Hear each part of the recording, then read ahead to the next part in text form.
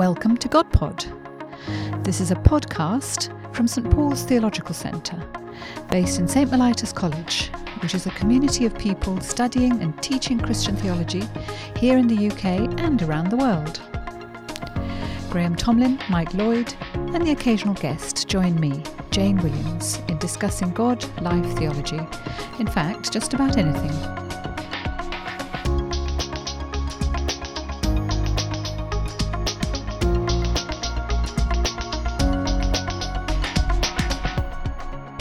Well, hello and welcome back to GodPod for those of you who are regular listeners to this podcast.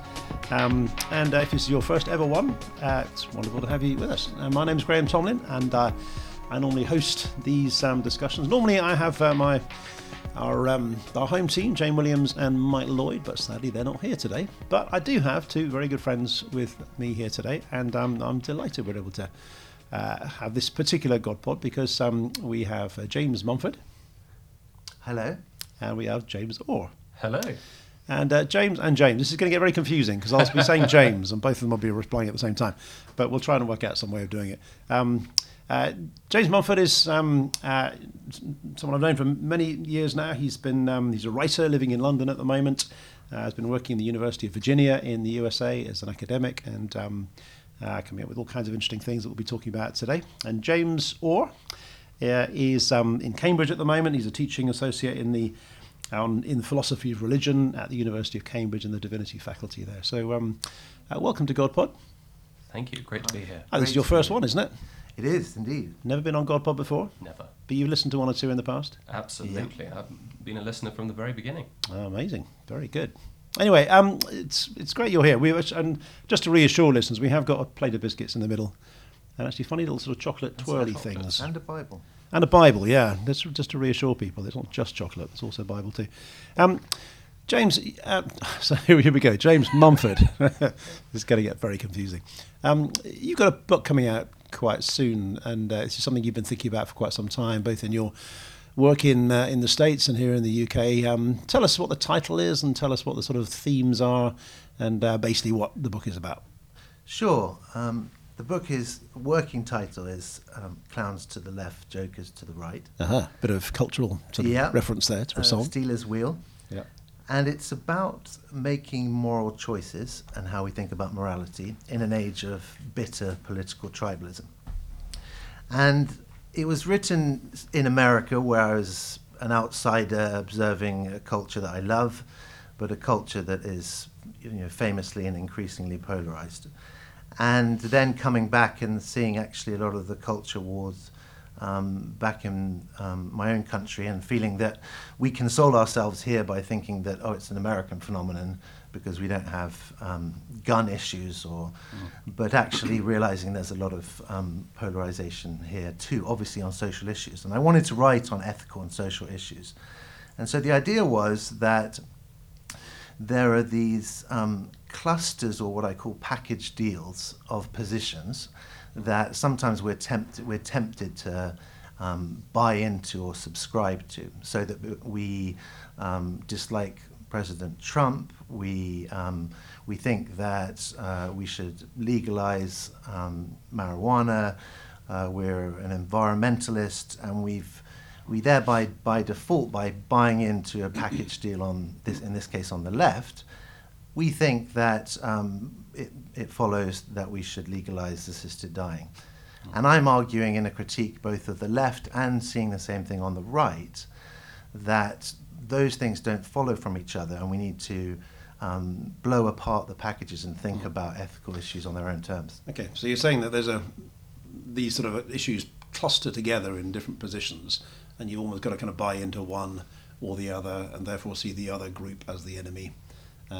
Yeah, exactly. You don't see these issues in isolation from one another. Absolutely, yeah. Yeah, okay, fascinating. And that grew out of because you did quite a bit of work on sort of the question of abortion and so on in the past as well. Was that part of that discovery, and is it working on that issue and right to life and euthanasia and yeah, there was quite a lot of bioethics going into it. I think I saw two things in terms of working on the fraught issue of abortion. One was that on the left it seemed that there was and an inability to reckon with some of the patterns of thinking that were distinctly capitalist and distinctly referring to the processes of advanced capitalism. For example, turning in the medical textbook and having the fetus, or what I call the new one, the prenatal human organism, described as a product of conception. Yeah, okay. What sort of imagination do we have to inhabit Yeah. to understand what's coming forth as being made in a particular way artificially and being described as a product? And so that seemed that there's a left-wing critique of abortion that could be made, but on the other side, being in the States, I was always befuddled by the fact that a pro-life conviction was so strong among American conservatives, and a large reason that American conservatives and Republicans voted for Donald Trump. And why was it that when it came to issues around gun control, that same convictions about promoting a culture of life seemed to go missing in action? And so it's always been contentious and fraught across the political divide. Yeah.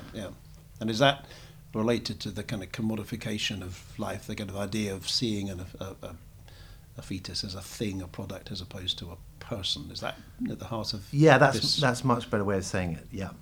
That commodification is a category that the left has used powerfully to critique certain ways in which human beings treat and think about other human beings, and that could apply in this case too. And do you see that on the right as well, that same commodification going on? I see the contradiction I'm more interested on the right is in terms of the relation to the gun issues. But I think there are clearly commodification issues that then bleed over because of the culture that we live in. James Orr this time. As you sort of hear that analysis and sort of look at the way in which sort of moral positions and sort of political packages are put together, do you recognise some of that? Does that make some sense to you? Yes, it does. And what's so interesting, just thinking about the themes that James has been articulating, is this idea of a package deal is, I think, very, very attractive, and I think that's partly a function of the way democracies tend to be organised, and certainly it's the case, I think, in the UK, though a lot of the issues are less contentious here for, I think, various sort of technical reasons, but they are real, nevertheless, that sense of just a split down the middle, and if you're in one party, you've really got to sign up to the package, and there's just not much of a voice you're going to have in terms of representative democracy if you part company with your party on 10% of the issues. Now, I think in the UK we've generally managed that differently from the way it's been managed in the States, in part because a lot of the contentious issues, so I think a lot of about the debate running up to the 1967 Abortion Act, have always been treated as no party whip has been applied. So that is to say they're conscience issues. And I think that's been quite a nice way for the UK to avoid quite a lot of the cultural wars that have been sort of tearing the states apart. So I think the Abortion Act, when it came through as a bill in '67, was initiated by David Steele as a private member. So it wasn't a party pushing it through, and therefore it wasn't associated with a party, and therefore people have been able to people who have very strong views on either side of the fence of the abortion issue have been able, in good conscience, to, as it were, vote for their political party without worrying about whether that, as it were, is supporting a policy stance on that sort of issue. And how does that relate to your coming at this as a kind of Christian academic? 'Cause it's often struck me how in sort of political debate, and journalists and others always try to kind of pigeonhole Christians on one side or the other of that. You're either left or you're right. But actually, very often Christian positions actually transcend that, and Christians are often quite difficult to pigeonhole and categorise because, for example, you might find a Christian who is, pro-Palestinian on the in that particular issue, might be quite conservative on issues of sort of sexuality and gender, might be economically quite sort of liberal and suspicious of capitalism and so on. So, against easy divorce and abortion. So in other words, taking a whole set of positions which don't quite map onto the left-right sort of map of political positions, and the problem is that our society can't really cope with that because of this package deal thing. I think it's worth always remembering in this context that the DNA of this left-right idea is in the French Revolution. That is to say, if you were on the left, it meant that you were much more on the side of off with the king's head. If you were on the right, you were a little bit closer to the king, a bit more monarchist, as it were. And so that whole binary of left-right comes, the cradle, as it were, of that binary is a moment in European history where atheism for the very first time has its first roar, as it were, and the blood is really running through the streets in the name of a very crude kind of atheism. And so now, of course, that doesn't really affect the way we think about things these days, but it's worth remembering that it is it has no theological pedigree, the left-right spectrum. Quite the reverse, in fact. It emerges at a time of insurrection, a bloody insurrection against the church. Before that, you didn't have it in sort of medieval political configurations of church and state relationships. You didn't really have a sort of left-right. Once there was no left and right. Yeah, and I think that what's really important as well, following on from that, is the contingency in which different issues, social and moral issues, are brought within the realm and the Lebensraum of political party interests, and they are become politicized. And that can happen in random reasons of state, that these packages aren't unified ways of thinking, but they're the amalgam of and accretions of views over time that have been brought together. And so it's not a surprise that a program of thinking, a way of trying to be consistent, which theology is, which is in line with first principles, will be out of sorts with, and again, two systems of thought that are moving and have merged and have been so radically contingent. It's interesting how I think the analysis you're making, which is trying to transcend the left-right divide and actually say that they're not as fixed and primary as we think they are. It's being echoed in a number of other places, isn't it? I've been reading recently that middle book by Patrick Deneen. Have you seen it? Which is why liberalism failed, and his argument basically is that the left-right divide is basically both have the same goals, which is the autonomous individual freed from the restrictions of place and time and family and culture and tradition and custom, free to choose their own goal in life. It's all about the control of nature. It's just that one side thinks the market can deliver that, and the other side thinks the state can deliver that. And there's a big argument of is it market or state, and and that's kind of how it is. But essentially underneath it, the same agenda is at play. So he's also trying to kind of undermine and say actually this whole kind of left-right polarized political sort of picture we have is actually very contingent, and it's really quite recent, as you were pointing out.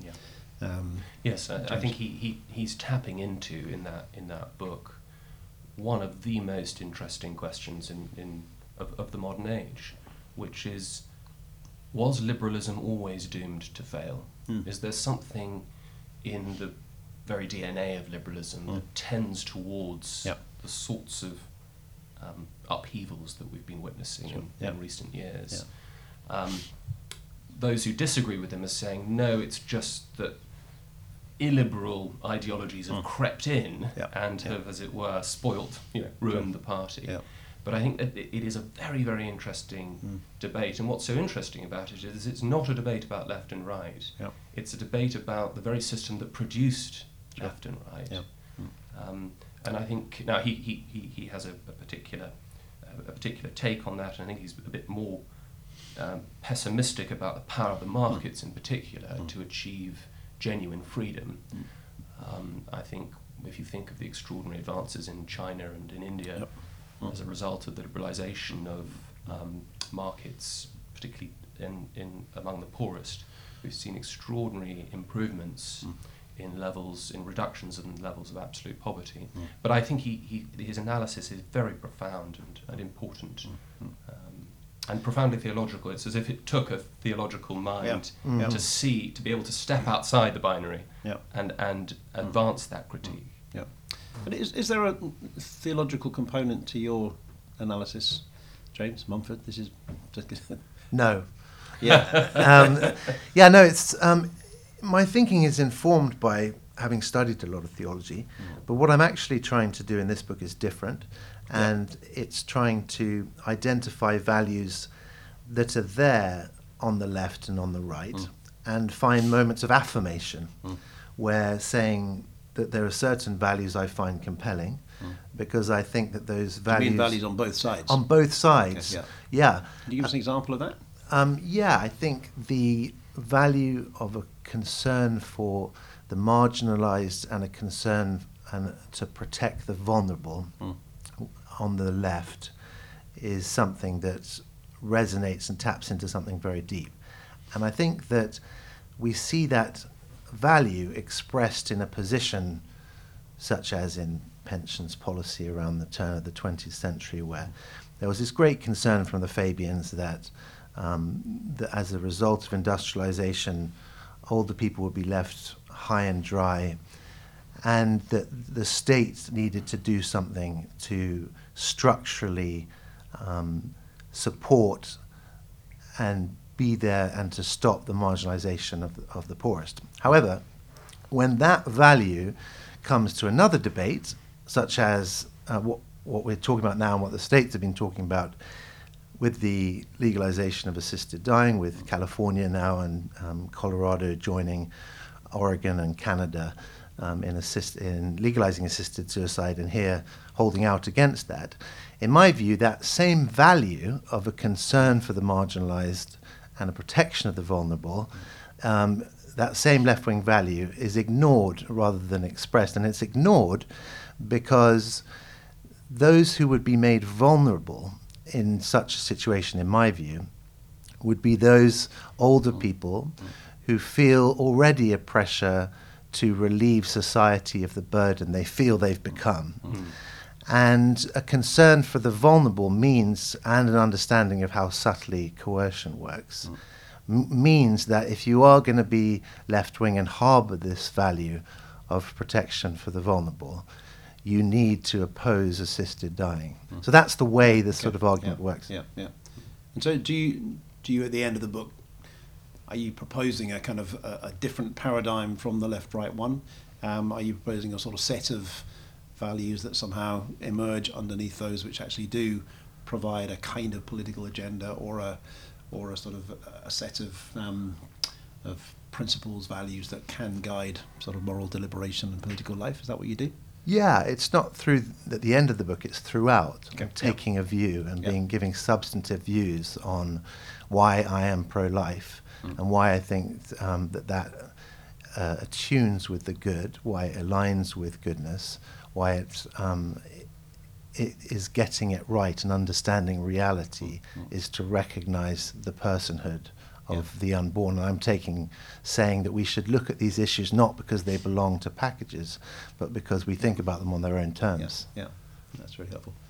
And James, turn to James this time. It feels very odd calling people by their full names every time. We should have called you something else for the sake of this discussion. Bob or something like that.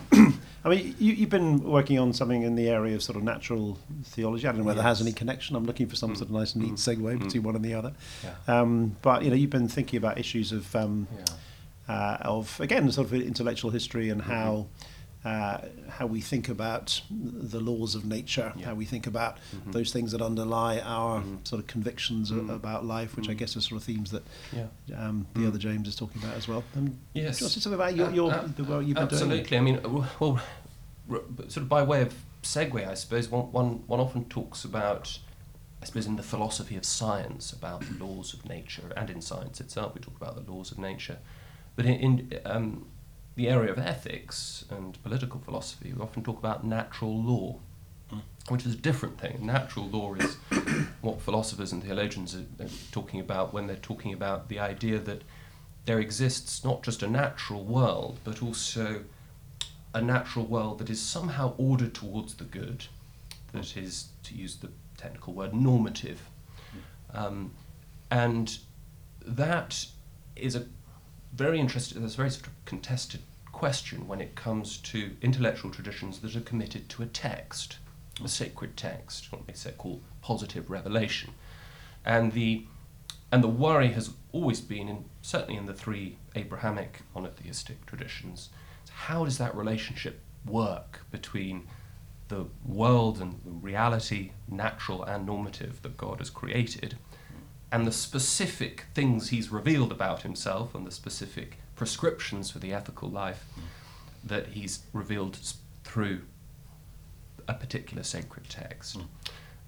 So I'm interested in both natural law and in the laws of nature, so my doctoral work was looking particularly at the laws of nature, and began with a puzzle. And the puzzle was, why is it that this idea of laws of nature is the jewel in the crown of the natural sciences? Because we tend to be told that the natural sciences have displaced religion. Now that we live in a scientific era, we don't need to worry about theology. That's from a bygone era of naivete and faith and irrationality and so on.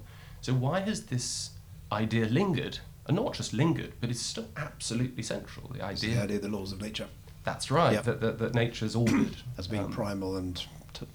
they can't seem to get rid of it. Yeah, sure, yeah. So that I developed that thought, and I began to look at some of the philosophical arguments that are advanced in Anglo-American analytic philosophy, as it's called, for what a law of nature might be. Because I thought, well, it's got to be a metaphor, because none of these people really believe that there is a God, and they're certainly not signed up to the doctrine of creation.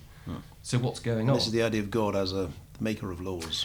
Yes, God is the source of the orderliness and regularity and the patterned character of the natural world, which is not an idea that comes naturally to human beings. This goes back to this famous guy called Joseph Needham, who wrote an enormous, one of the first European scholars to open up the study of sinology, the study of China. And he had this question called the Needham question. And the Needham question was, how is it that this Chinese civilization that was so much more advanced than the northwestern rim of Eurasia, and generated so many interesting discoveries and inventions, never produced an Isaac Newton, never produced a Charles Darwin, never produced a figure who had a kind of comprehensive picture of reality in scientific terms. They invented gunpowder, they invented all sorts of interesting sort of pockets of discovery, but none of that sort of grand unified vision of reality. And Needham's answer, though I don't think he was a Christian or a monotheist, was that the main difference he could see in the sort of flow of intellectual ideas was this commitment to the idea that reality was brought into being by a supremely rational being, and therefore that it's like a text that's legible. You can read, you can trust its intelligibility, and you could have a guess, have a go at a grand hypothesis, and it might work. So you couldn't have had those big scientific visions without some sort of sense of the orderliness of the world, which stability depends upon the idea of an order giver. Yes, and Needham's point after I think he wrote about 20 volumes, his sort of history of Chinese thought and history, was actually, as a matter of fact, this probably is the best explanation for why you have this extraordinarily sophisticated civilization that nevertheless didn't produce a Copernicus or a Galileo or a Newton. It didn't have that underlying idea of... Well, I suppose the question that comes to me that I was on both sides of this discussion is the question of how you make ethical choices and what the grounds of those are. Because I guess James Mumford, this is, your critique is that we tend to make ethical choices depending on whether you're left or right, and that dictates the sort of position you take on different ethical issues, and you're trying to question that and have a different way of understanding that, James, or this time. You're going behind the idea of natural law, this sort of assumption that there are the laws of nature to the implication of that points to a kind of divine order behind that. And I suppose it leads into the question of to what extent religious faith, belief in God is somehow necessary to make good ethical choices or not, because of course there are many voices who want to say you don't really need religion to make ethical choices. And that's part of a lot of the sort of atheist case these days. You don't really need God to make good choices. You can do that without a religious framework at all. But how would you respond to that sort of position? Do you feel that's right? Is it right that you can make perfectly good ethical choices without any need to recourse to the idea of God? Yes, I just chipping in here, I think it's plainly the case that people can behave themselves very well, in fact be saints almost. There are secular saints who would entirely reject the existence of some sort of underlying ground of goodness that their saintly actions are rooted in. I don't think that's the theological claim or the contention, although it's often mistaken for that. It's not can we be good without God, but it's can we coherently be good without God? That is to say, can we give an ultimate reason for why we can call an action good? Is there some sort of underlying story to be told? And clearly in the rough and tumble of everyday life, those are not the sorts of questions that arise. But when a figure comes along who says, I just reject all of this completely, a sort of Nietzsche type figure who comes along, writes beyond good and evil, and says, well, why should I buy into all of this? In fact, I think your system of being good and doing right and doing wrong is an invention of Christianity to keep in check the Superman. Or what do you do when a Marxist figure comes along and says, well, no, this is just a comfort blanket religion to try that the wealthy and the powerful use to keep in check the weak. Now, either one of those criticisms is right or they're both wrong. One of them is saying it's a weapon of the weak, the other is a weapon. But you get the idea, and it's at that point that the theologian should step in, the philosopher should step in and say, well, we have to therefore ask, do we have an answer to a Nietzsche? Yeah, I think moral choices and moral decisions presuppose readings of the world, which goes back to James's point on natural law, takes on reality, takes on what is the case and what isn't the case, what constitutes a person that we treat as an end in herself and not only as a means, what kind of an action is this in front of us. And when we get down to ultimate questions, it does bottom out often at whether or not how you think about value, and how you think about whether value is conferred by the will, and whether we invent right and wrong, or whether, and those are 4 social systems which enable us to get by as groups of people, as nations on different levels, or whether, and I think people who don't have faiths are still gripped by this idea that the value that we ascribe to actions or to persons or to individuals by which we see them as persons is beyond us, is out beyond us, that we correspond to, and that we haven't made up de novo from scratch and therefore can deconstruct by the same logic that we constructed it in the first place. Yeah.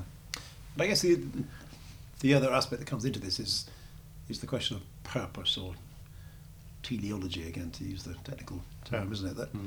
That I guess you could say a lot of the the sort of secular agenda, liberal agenda, is in some ways to kind of eliminate teleology, or at least to have any sense that there is a common goal for human beings or human life, and actually to relegate that to the level of the individual. Yeah. So, I choose what my dream is, and I sort of, the only imperative of modern life is to acquire all the means needed, the money, the friends, the influence, the education, in order to achieve my goal. But my goal is entirely self-chosen, self-defined, because there is no common idea of what the goal of a human being is. And it's always struck me that ethics is very closely linked to purpose, because how you use a thing, it depends on what you think that thing is for. So if you use a violin to fry an egg, it's not a very good use of a violin, because a violin was made to produce good music.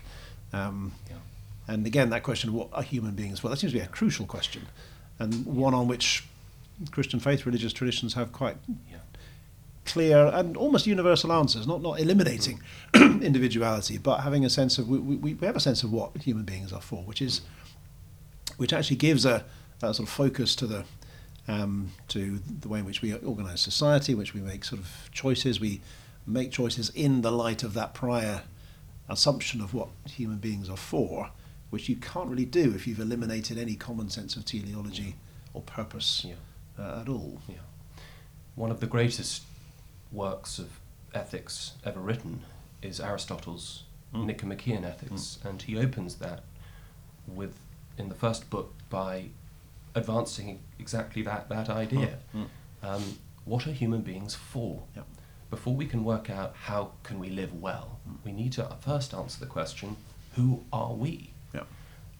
We can say of an acorn that a good acorn is an acorn that turns into an oak tree, or a good violin is a violin that sounds great when you're playing a beautiful concerto, and a good knife is a knife that cuts cleanly. So what is it that we do?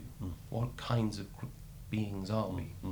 Now, he developed a very interesting answer to that question, roughly, we don't need to go into it now, but roughly along the lines that, what sets us apart is that we are reasoning animals. We think about things. We have a desire to understand the world, and a desire, in part, to understand the purpose of the world. Now, his idea of what a flourishing human being consisted in was pretty odd and parochial. It was effectively a well-to-do Athenian gent with a big house, wives who kept themselves to themselves, and plenty of slaves.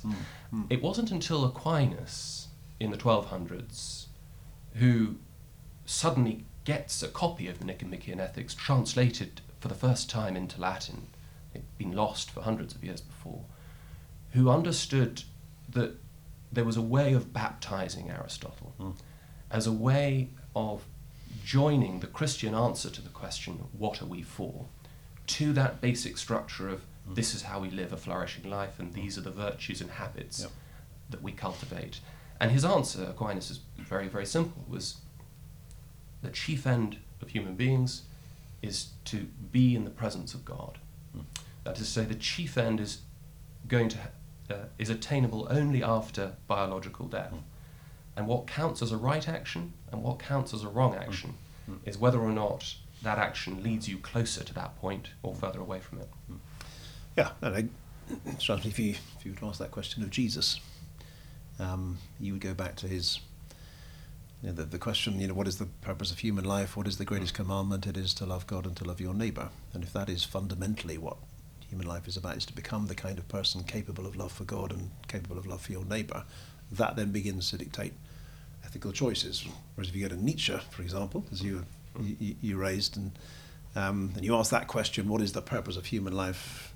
What is the purpose of the agenda of Nietzsche? Well, yes, there is an individualizing focus there, but a lot of it comes down to the will to power, doesn't it? It's actually about the kind of liberation of those sort of primal urges that are sort of held in check by the artificial constraints of religion to allow the Superman that you were mentioned to kind of appear, and to sort of, and it's a vision of domination and power which you really, when you think about it, you really wouldn't want to live in.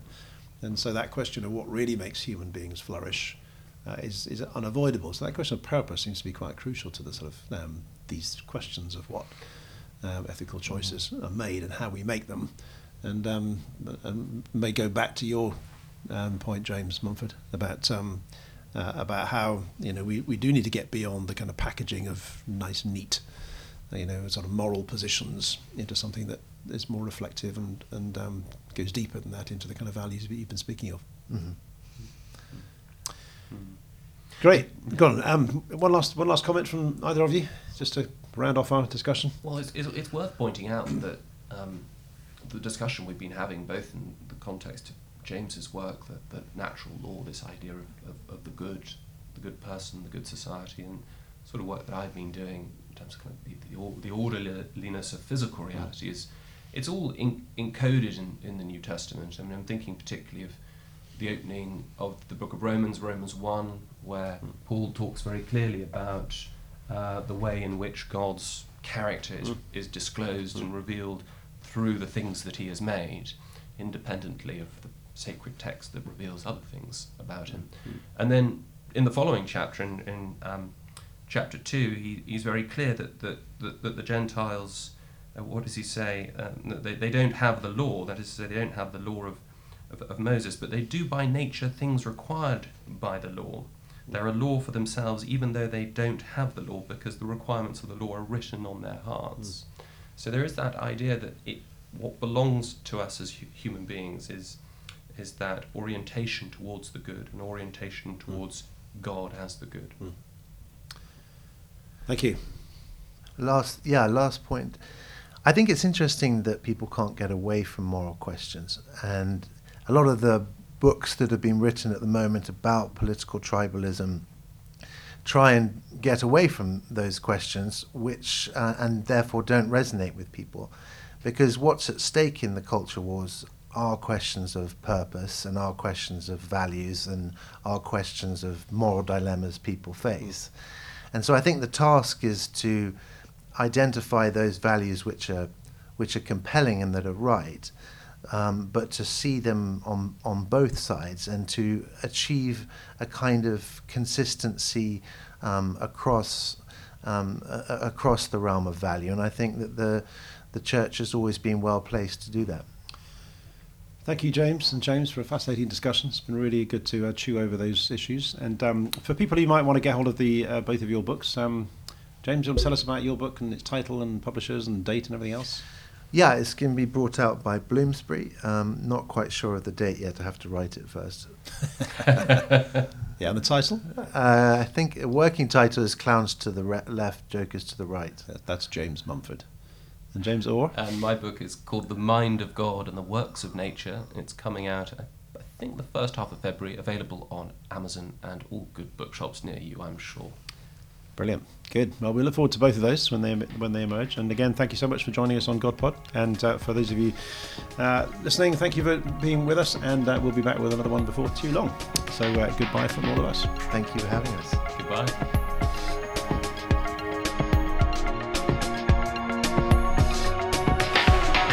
That was GodPod, a podcast from St Paul's Theological Centre.